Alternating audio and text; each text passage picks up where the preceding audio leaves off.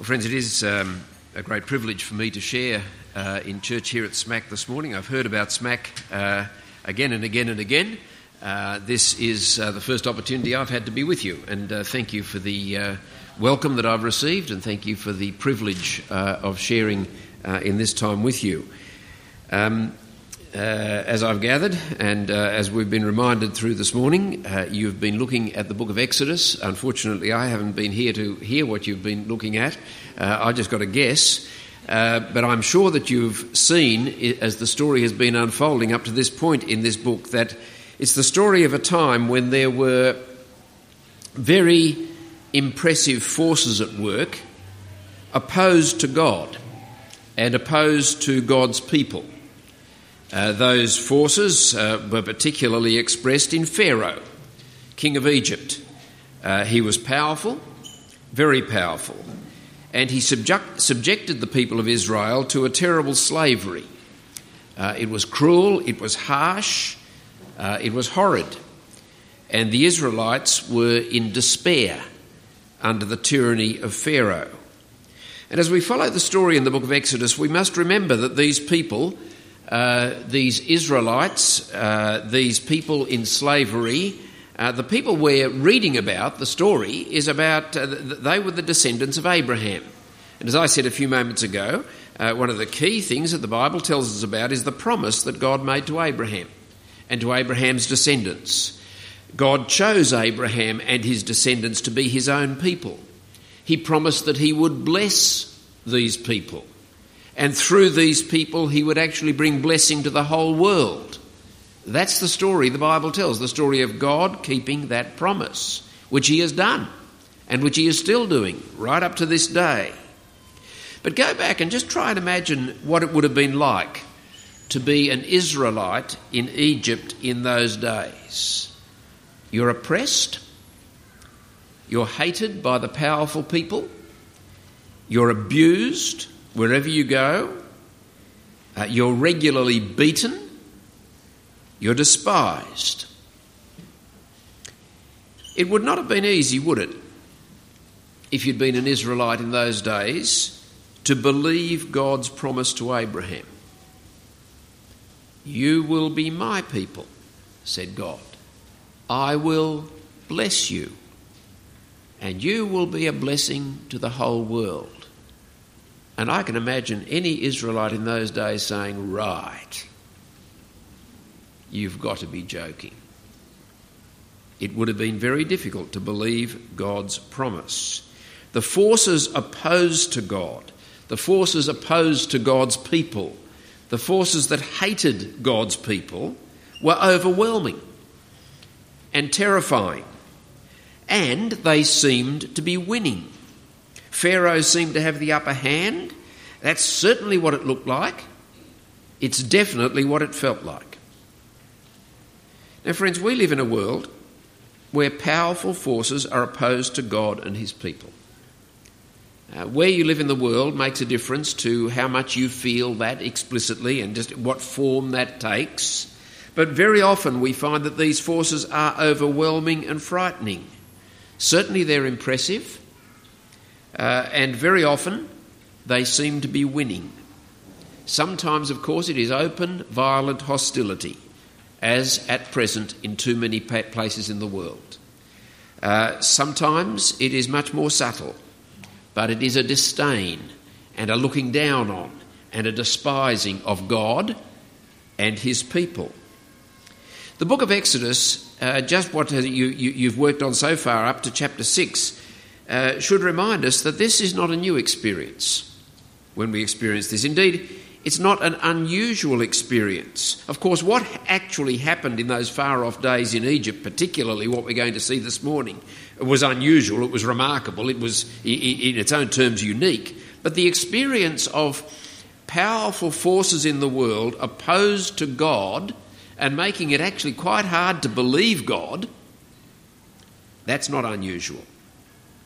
I wonder, and I'm not going to try and spell it out in your situation because I don't understand your situation here. I could spell it out in my own, but you could reflect on your own life here in this part of the world.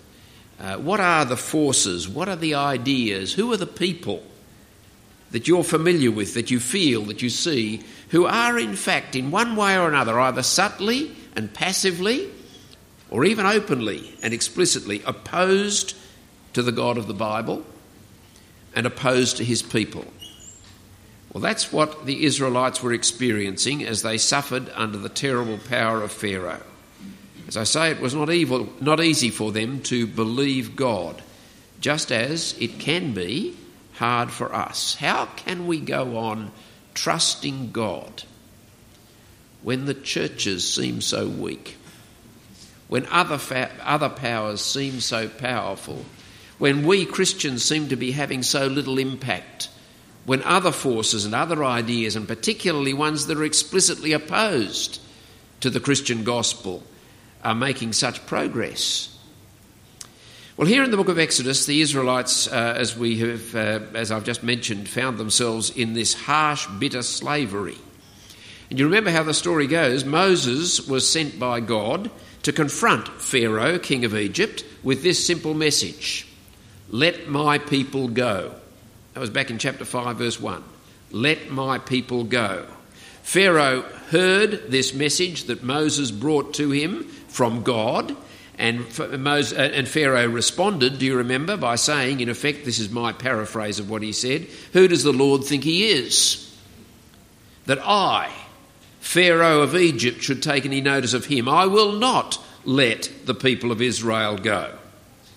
And, it has to be said, Pharaoh's power, as he said no to God's word to him, was very impressive indeed. He simply ratcheted up. He increased the harshness of the treatment of the Israelites. They were worse off than they had been before. He treated them more and more and more cruelly than ever, and they were in utter despair. Well, I've been asked to look with you at chapters 7 through to 10, which is a big challenge, I must say, in the few minutes that we have. These chapters tell us how the conflict between the power of Pharaoh and the power of God became very intense indeed. And we'll learn some very important lessons about the conflict that we ourselves experience in different ways in our own day.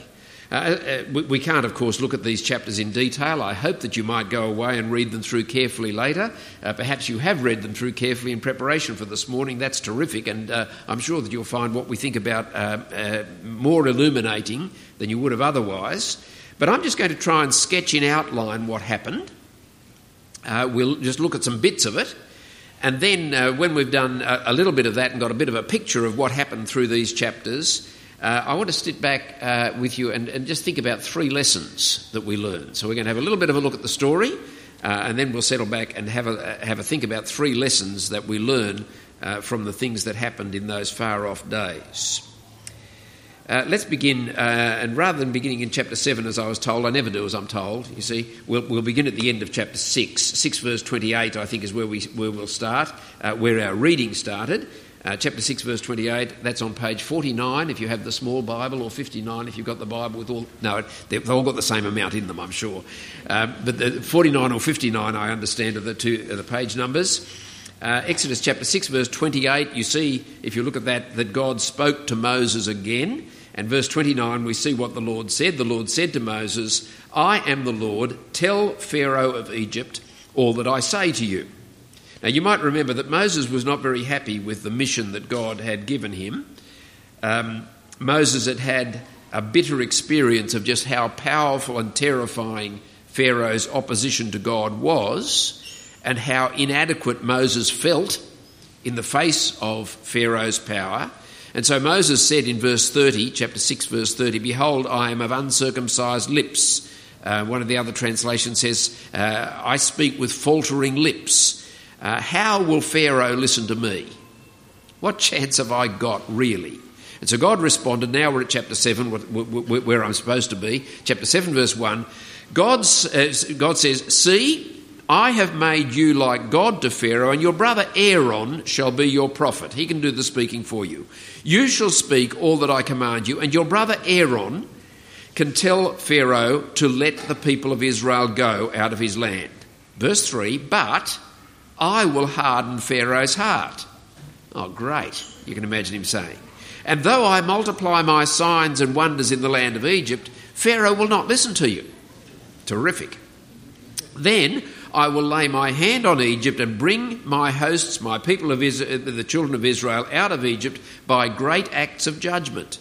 The Egyptians shall know that I am the Lord when I stretch out my hand against Egypt and bring out the people of Israel from among them.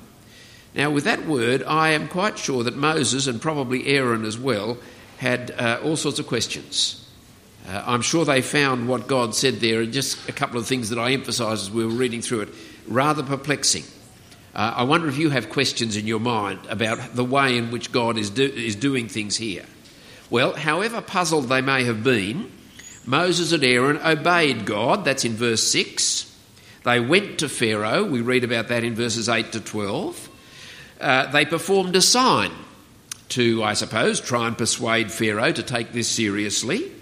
Would this have an effect? Aaron took his staff, threw it down on the ground in front of Pharaoh and his attendants, and the staff turned into a snake. Well, that was a bit weird, a bit dramatic. Even more so, I think, because the Egyptians worshipped snakes. I don't get that, I've got to say. I'm scared of snakes, but I don't think I worship them.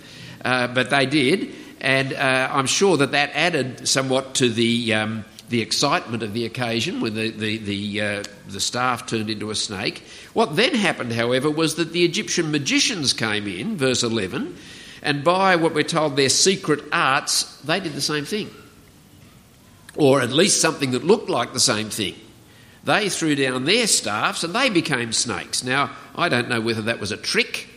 I don't know whether they had access to some sort of occult magic or what it was, but they did something that looked at least just as impressive as what Moses and Aaron had done, except for one thing.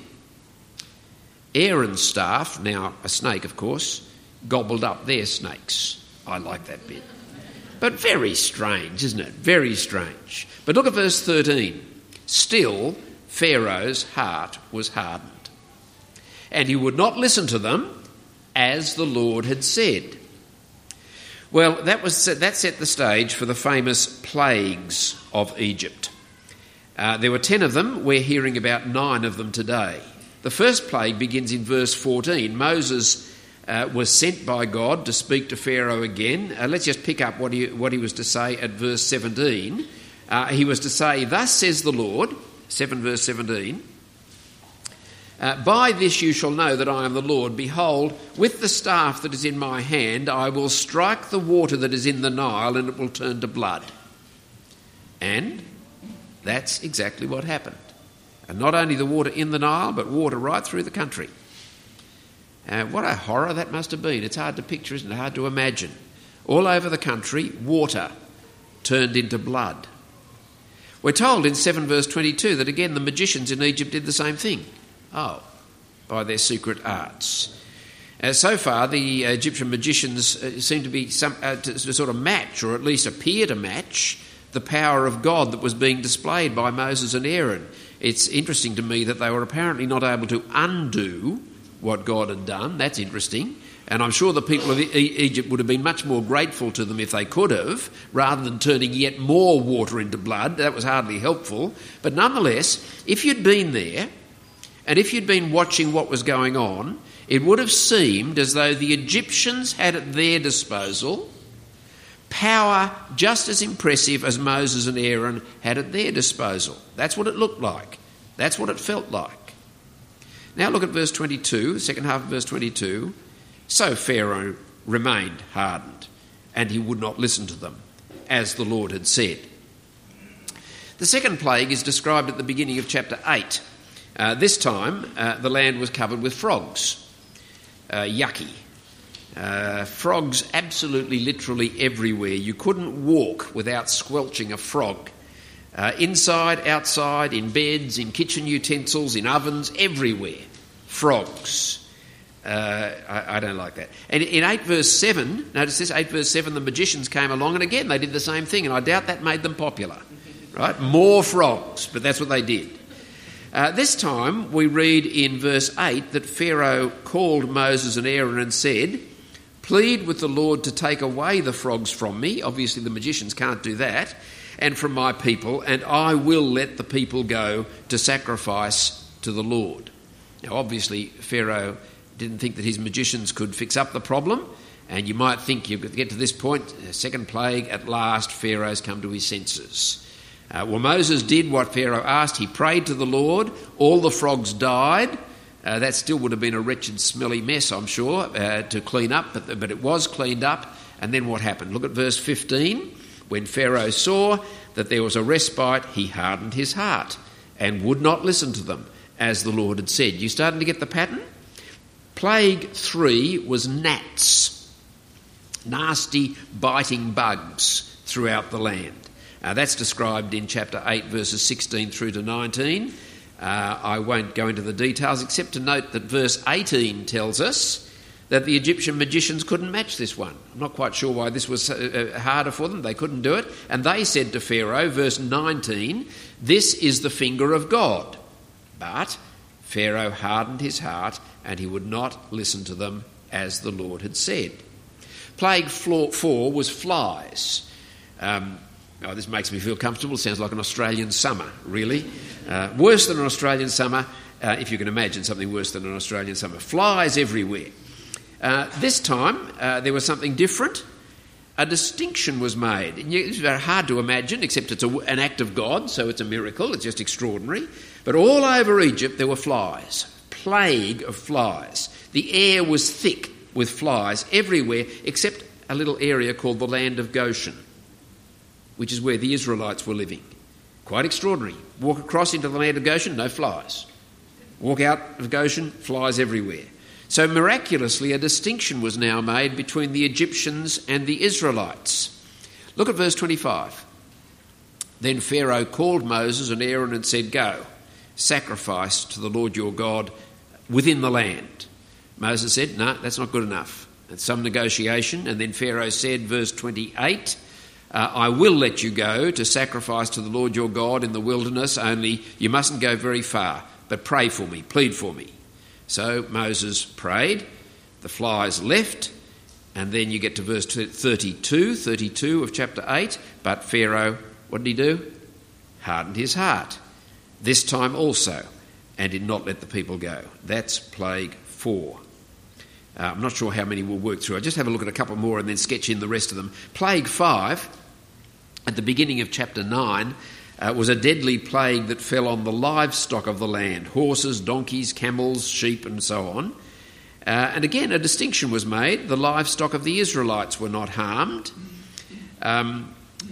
Just look at 9, verse 7. Pharaoh sent, and behold, not one of the livestock of Israel was dead, but the heart of Pharaoh was hardened, and he did not let the people of Israel go.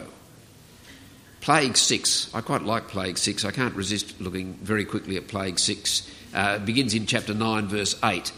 It was boils. It must be the little boy in me that quite likes this one. Very uncomfortable. Boils on all the people and on all the animals. But with a little bit of wry humour, I think, we're told in verse 11 that the magicians couldn't stand before Moses because of the boils. They couldn't sit down, for the boils came upon the magicians and all the Egyptians. For some reason, the magicians didn't try to replicate that one, you notice. And verse 12, but the Lord hardened the heart of Pharaoh, and he did not listen to them, as the Lord had spoken to Moses. Well, I think you're getting the pattern. It really is worth reading right through and getting the feel for the whole thing. We can't do that now. Plague 7, just glance at it in chapter 9, verse 13, was hail, right? Terrible hail. Plague 8, beginning at chapter 10, verse 1, was locusts everywhere. Plague 9, well, Plague 9 doesn't sound so terrible when you read about it in chapter 10, verse 21 and following, but it would have been terrible. It was, if you've been there, for 3 days, there was total darkness. You know, darkness like you can't see the hand in front of your face. I don't understand how it was, but another extraordinary miracle at that time. This is physically impossible, but nothing's impossible with God. In the land of Goshen, there wasn't darkness. Now, how you could walk across a border and suddenly have light, but I don't know how God did that one, but he did. What an extraordinary sequence of events. These 9, there's going to be another one that you look at that next week, but these 9 plagues that were sent on Egypt. And you know, these events, extraordinary as they were, you know, it's hardly surprising. If these things really happened, and they did, they were never forgotten. That's not surprising. The people of Israel remembered these events. The story was told over and over again through the centuries. From generation to generation, parents would tell their children about what happened when they were in Egypt. When parts of the Bible, like the Psalms, were written, these events were still remembered, and you find them recounted again in the Psalms. The people remembered and told what God did in those days in Egypt. What did they learn? Why did they keep telling that story? What do we learn as these events have been recounted yet again in the year 2014 in this part of the world? Isn't that extraordinary? That's how significant those events were. They've been told over and over again, and here we are this morning hearing about them yet again. I do hope that you'll go home and read through the account in more detail. I think you'll probably have puzzles and questions, and I'm not going to pretend to answer all of those now. It's good to have puzzles and questions as you read the Bible, and to find yourself thinking and trying to understand what's going on, what are we learning here. But let me just suggest briefly 3 important lessons for us to understand and learn from what happened so long ago in Egypt. The first lesson is that the Lord God, the God who is really there, judges and saves. Now, we will just look at some of the references in this section, and perhaps a little bit outside that section to get our lessons here. Look back with me to chapter 6, verse 6, a bit before our passage, but 6, verse 6. Say therefore to the people of Israel, I am the Lord, and I will bring you out from under the burdens of the Egyptians. I will do that. I will deliver you from slavery to them, and I will redeem you with an outstretched arm and with great acts of judgment. We need to understand that those plagues that we've been reading about in Exodus 7 to 10 were God's mighty acts of judgment on Pharaoh and the people of Egypt. And the first thing for us to think about carefully from these chapters of the book of Exodus is, do you believe that about God? Do you understand that God is like that? The Bible is teaching us that God is a God who does this kind of thing. God is a God who judges. He acts in judgment on people who are evil, on people who refuse to obey him, on people who are willing to have God as their God. God judges. But it's more than that. In Exodus 7 through 10, we see that God's acts of judgment were the means by which he would save the Israelites. The end result of the plagues that were sent on Egypt was that the Israelites were rescued from their terrible plight. You're going to see that over the next few weeks. God judges in order to save. But we need to understand that God's salvation involves judgment. Now that's perfectly clear in this incident with the Egyptians and the Israelites, but we're seeing something here that is true of all God's work of salvation. And this means that we cannot do what many of us are inclined to do, and that is we like to think of the positive side of the Bible's message and the positive side only.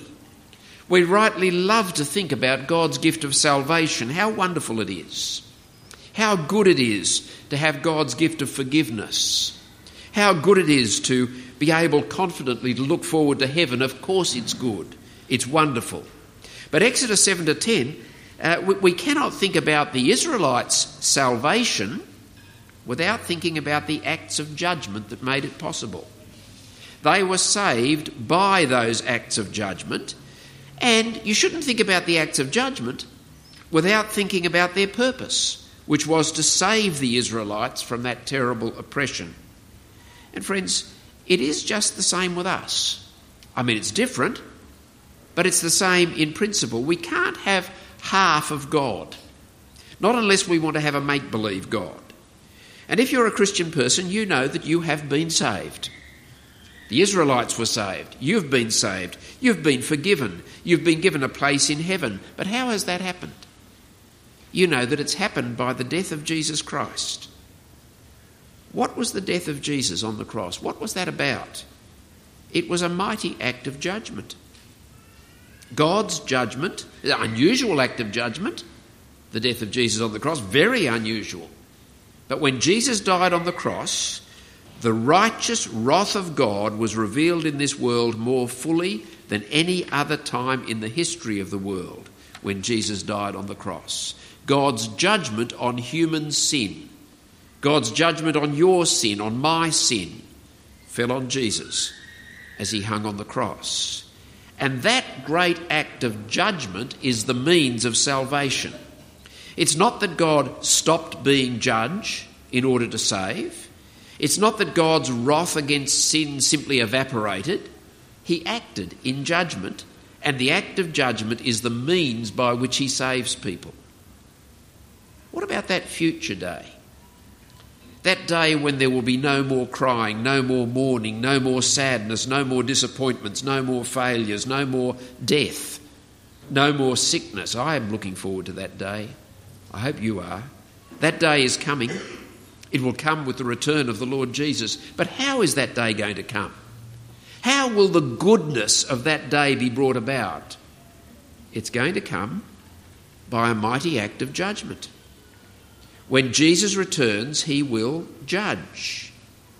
And as we understand this first lesson, God judges and saves, we should be clear there is no neutrality.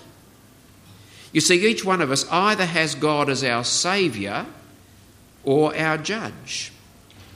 It is one or the other. If you'd been there in Egypt, you would have either been an Egyptian or an Israelite. There was nothing in between. Is God your saviour? Or is he your judge? He is one or the other. Second lesson from Exodus 7 to 10 is why God judges and saves. Why does God do it? Why does he do it like that? One of the questions people often ask is, why did God go to all the bother of creating the universe? Why did he do that? Why did he then go to all the trouble that the Bible records him doing, that long, long history, and indeed the history that we are going through? Why is history as long as it is? If God's final purpose is that day we're looking forward to when everything will be right and everything will be good, why is it taking so long? Why didn't God just create heaven and forget about earth? Why don't we just get straight? Why have there been the horrors of history? Now, it's not a question that can be answered glibly. I'm not sure that it's a question that we can answer fully with our own minds and understanding. But it's a good question, isn't it? And a version of that question is, why did God go through the long process of the plagues in Egypt? That's a version of the same question, really. One of the real puzzles as we read through this chapter is why it took so long for God to rescue the Israelites. Couldn't he have done it instantly? Why was there such an agony involved? Couldn't God just have sort of teleported the people of Israel out of Egypt into the promised land? Why couldn't he? Could he do that? Of course he could. And if he could, why didn't he? One of the lessons of Exodus 7 to 10 is to try and help us to understand at least a little bit of the answer to that question. Again, if you glance back at chapter 6, verse 7, you notice most of the answers I'm getting from outside the passage I've been asked to talk to you about. But that's all right. I wasn't here last week. You probably looked at all this, but we'll look at it again. 6 verse 7, God says, I will take you to be my people, and I will be your God, and you shall know that I am the Lord your God, who has brought you out from under the burdens of the Egyptians. Notice how this theme keeps going. 7 verse 5. Chapter 7 verse 5. The Egyptians shall know that I am the Lord when I stretch out my hand against Egypt and bring out the people of Israel from among them. Why was God bringing all these acts of judgment on the Egyptians? And why was God bringing about the salvation of the Israelites in this particular way? That was the outcome of these acts of judgment. The text tells us it was so that the Egyptians and the Israelites, and if you have a look at chapter 9 verse 16, it's actually so that the whole world will know who God is, who the Lord is. You see, God is a God of truth, and the greatest truth of all, the most basic truth of all, the most important truth of all is who God is. And it's simply not good for people to live in denial or ignorance of the greatest truth of all. God makes himself known. He wills to make himself known. That is, it's God's will that who he is should be known and should be known by everyone. And God did what he did in the way that he did in Egypt to make himself known to the Israelites, to the Egyptians, and indeed to the whole world. The result of what God did in Egypt is that people can know what God is like. Come and read what God did, and you can learn what God is like. You can learn who God is. He is a God who judges. He is a God who saves. And that truth was displayed in those far-off days in Egypt. And God is at work with the same purpose today. You see, the reason for the coming of Jesus Christ into the world, the reason for his death and resurrection, and the reason for your salvation and my salvation as we come to Jesus Christ as our Lord and Saviour, the reason that God is building his church is to display his wisdom, his goodness, and his glory. God doesn't want the truth about who he is to be hidden. He wants it to be known by the whole world, and that's why he judges and he saves. Well, that brings us to our last lesson. And our last lesson of these three lessons that I'm just trying to share with you from these chapters is about, I think, the thing that most of us find most puzzling through these pages, and that is this hardening of Pharaoh's heart. Did you notice the puzzle of that?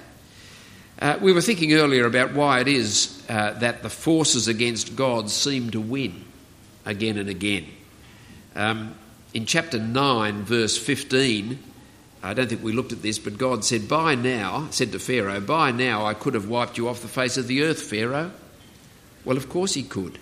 He really is God. By now, God could have wiped Pharaoh off the face of the earth, but he hadn't. And the struggle went on. Why did the struggle go on? Why does the struggle go on today? Why does God allow the forces that are against him and against his people to persist and to do the damage that they do? Well, in chapters 7 through to 10, it had to do with Pharaoh's hard heart. But we read again and again that it was God who hardened Pharaoh's heart. Again, I'm jumping outside of my passages, but chapter 11, verse 10, Moses and Aaron did all these wonders before Pharaoh, and the Lord hardened Pharaoh's heart, and he did not let the people of Israel go out of his land. But if you have a look back at chapter 8, verse 32, sorry to be jumping around like this, but we read in 8, verse 32, Pharaoh hardened his heart this time also, and did not let the people go. And so one of the puzzles that we read through here, who's hardening Pharaoh's heart? Is Pharaoh hardening his own heart, or is God hardening Pharaoh's heart? And if God's hardening Pharaoh's heart, as is said in some of the texts, why is he doing that? Why is that happening? And I want to just suggest, and big question, but suggest very briefly as we draw to a close, that every time Pharaoh hardened his heart, three things were true that I think are very helpful for us to understand and understand each. Three things were true every time Pharaoh's heart was hard and he refused to do what God told him to do. First, Pharaoh's hard heart was his own arrogant, culpable response to God's word. Pharaoh heard God's word to him, and Pharaoh said no. Pharaoh's response to God's word was his response. Just as I might say, your response to God's word is your response. My response to God's word is my response. If your heart this morning is hard towards God, then you are responsible for that, just as Pharaoh was. For refusing to say yes to your Maker, you are responsible for that. Refusing to thank the one who's given you everything that you are and everything you have, you are responsible for that. Just as Pharaoh was responsible. Pharaoh hardened his heart. On each occasion we see his hard heart. The second thing that is true at the same time is that Pharaoh's hard heart in no way whatsoever defeated God's purposes. Of course he didn't. God really is God. You don't think God had trouble with Pharaoh, do you? Pharaoh was just Pharaoh, little old Pharaoh in Egypt. He thought he was a big man, but he wasn't a big man, not before God. Pharaoh's no was never going to thwart God and his purposes. God is the creator of the universe. God is God. Pharaoh's hard heart was used by God to actually accomplish his purpose. And so it was also true every time that Pharaoh hardened his heart, God hardened Pharaoh's heart. Now, I can't understand how both those things can be true. How can God be in control of everything so that nothing happens that's not part of God's purpose, and Pharaoh hardened his heart and was fully responsible for hard? I can't understand how this can be, but the reason I can't understand it is because I'm not God. But the fact that I can't understand it and I'm of limited understanding doesn't mean it's not true. It just means God is cleverer than I am, which is hardly a surprise. So the third thing that is true every time Pharaoh hardened his heart is why? Why was Pharaoh's heart and his hard heart part of God's purpose and plan? And it was, I'm sure this isn't a complete answer, but as a part of the answer, a very important part, it was so that there would be a story to tell. A story that shows who God is.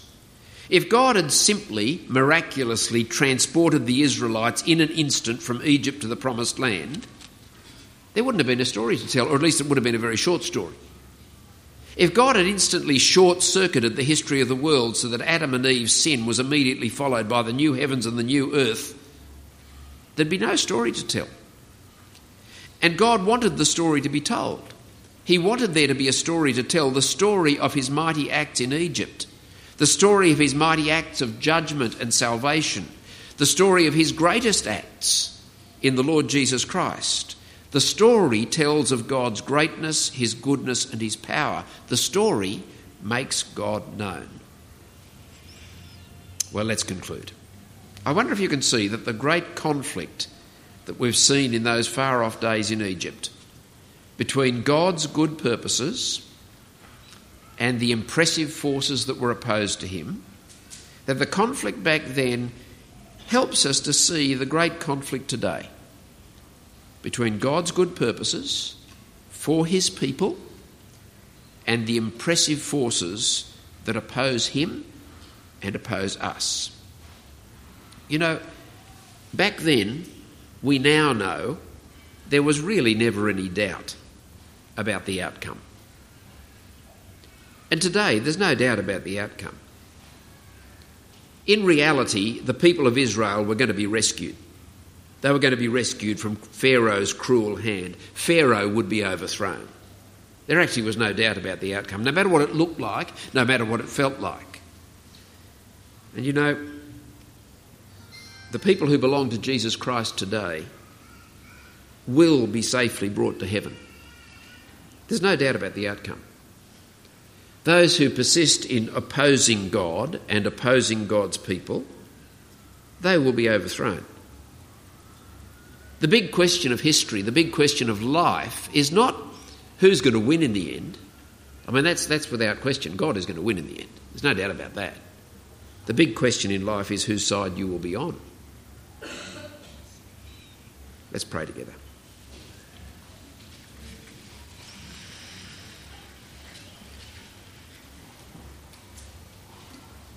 Heavenly Father, what an extraordinary sequence of events this was so long ago. We've looked at it so briefly this morning.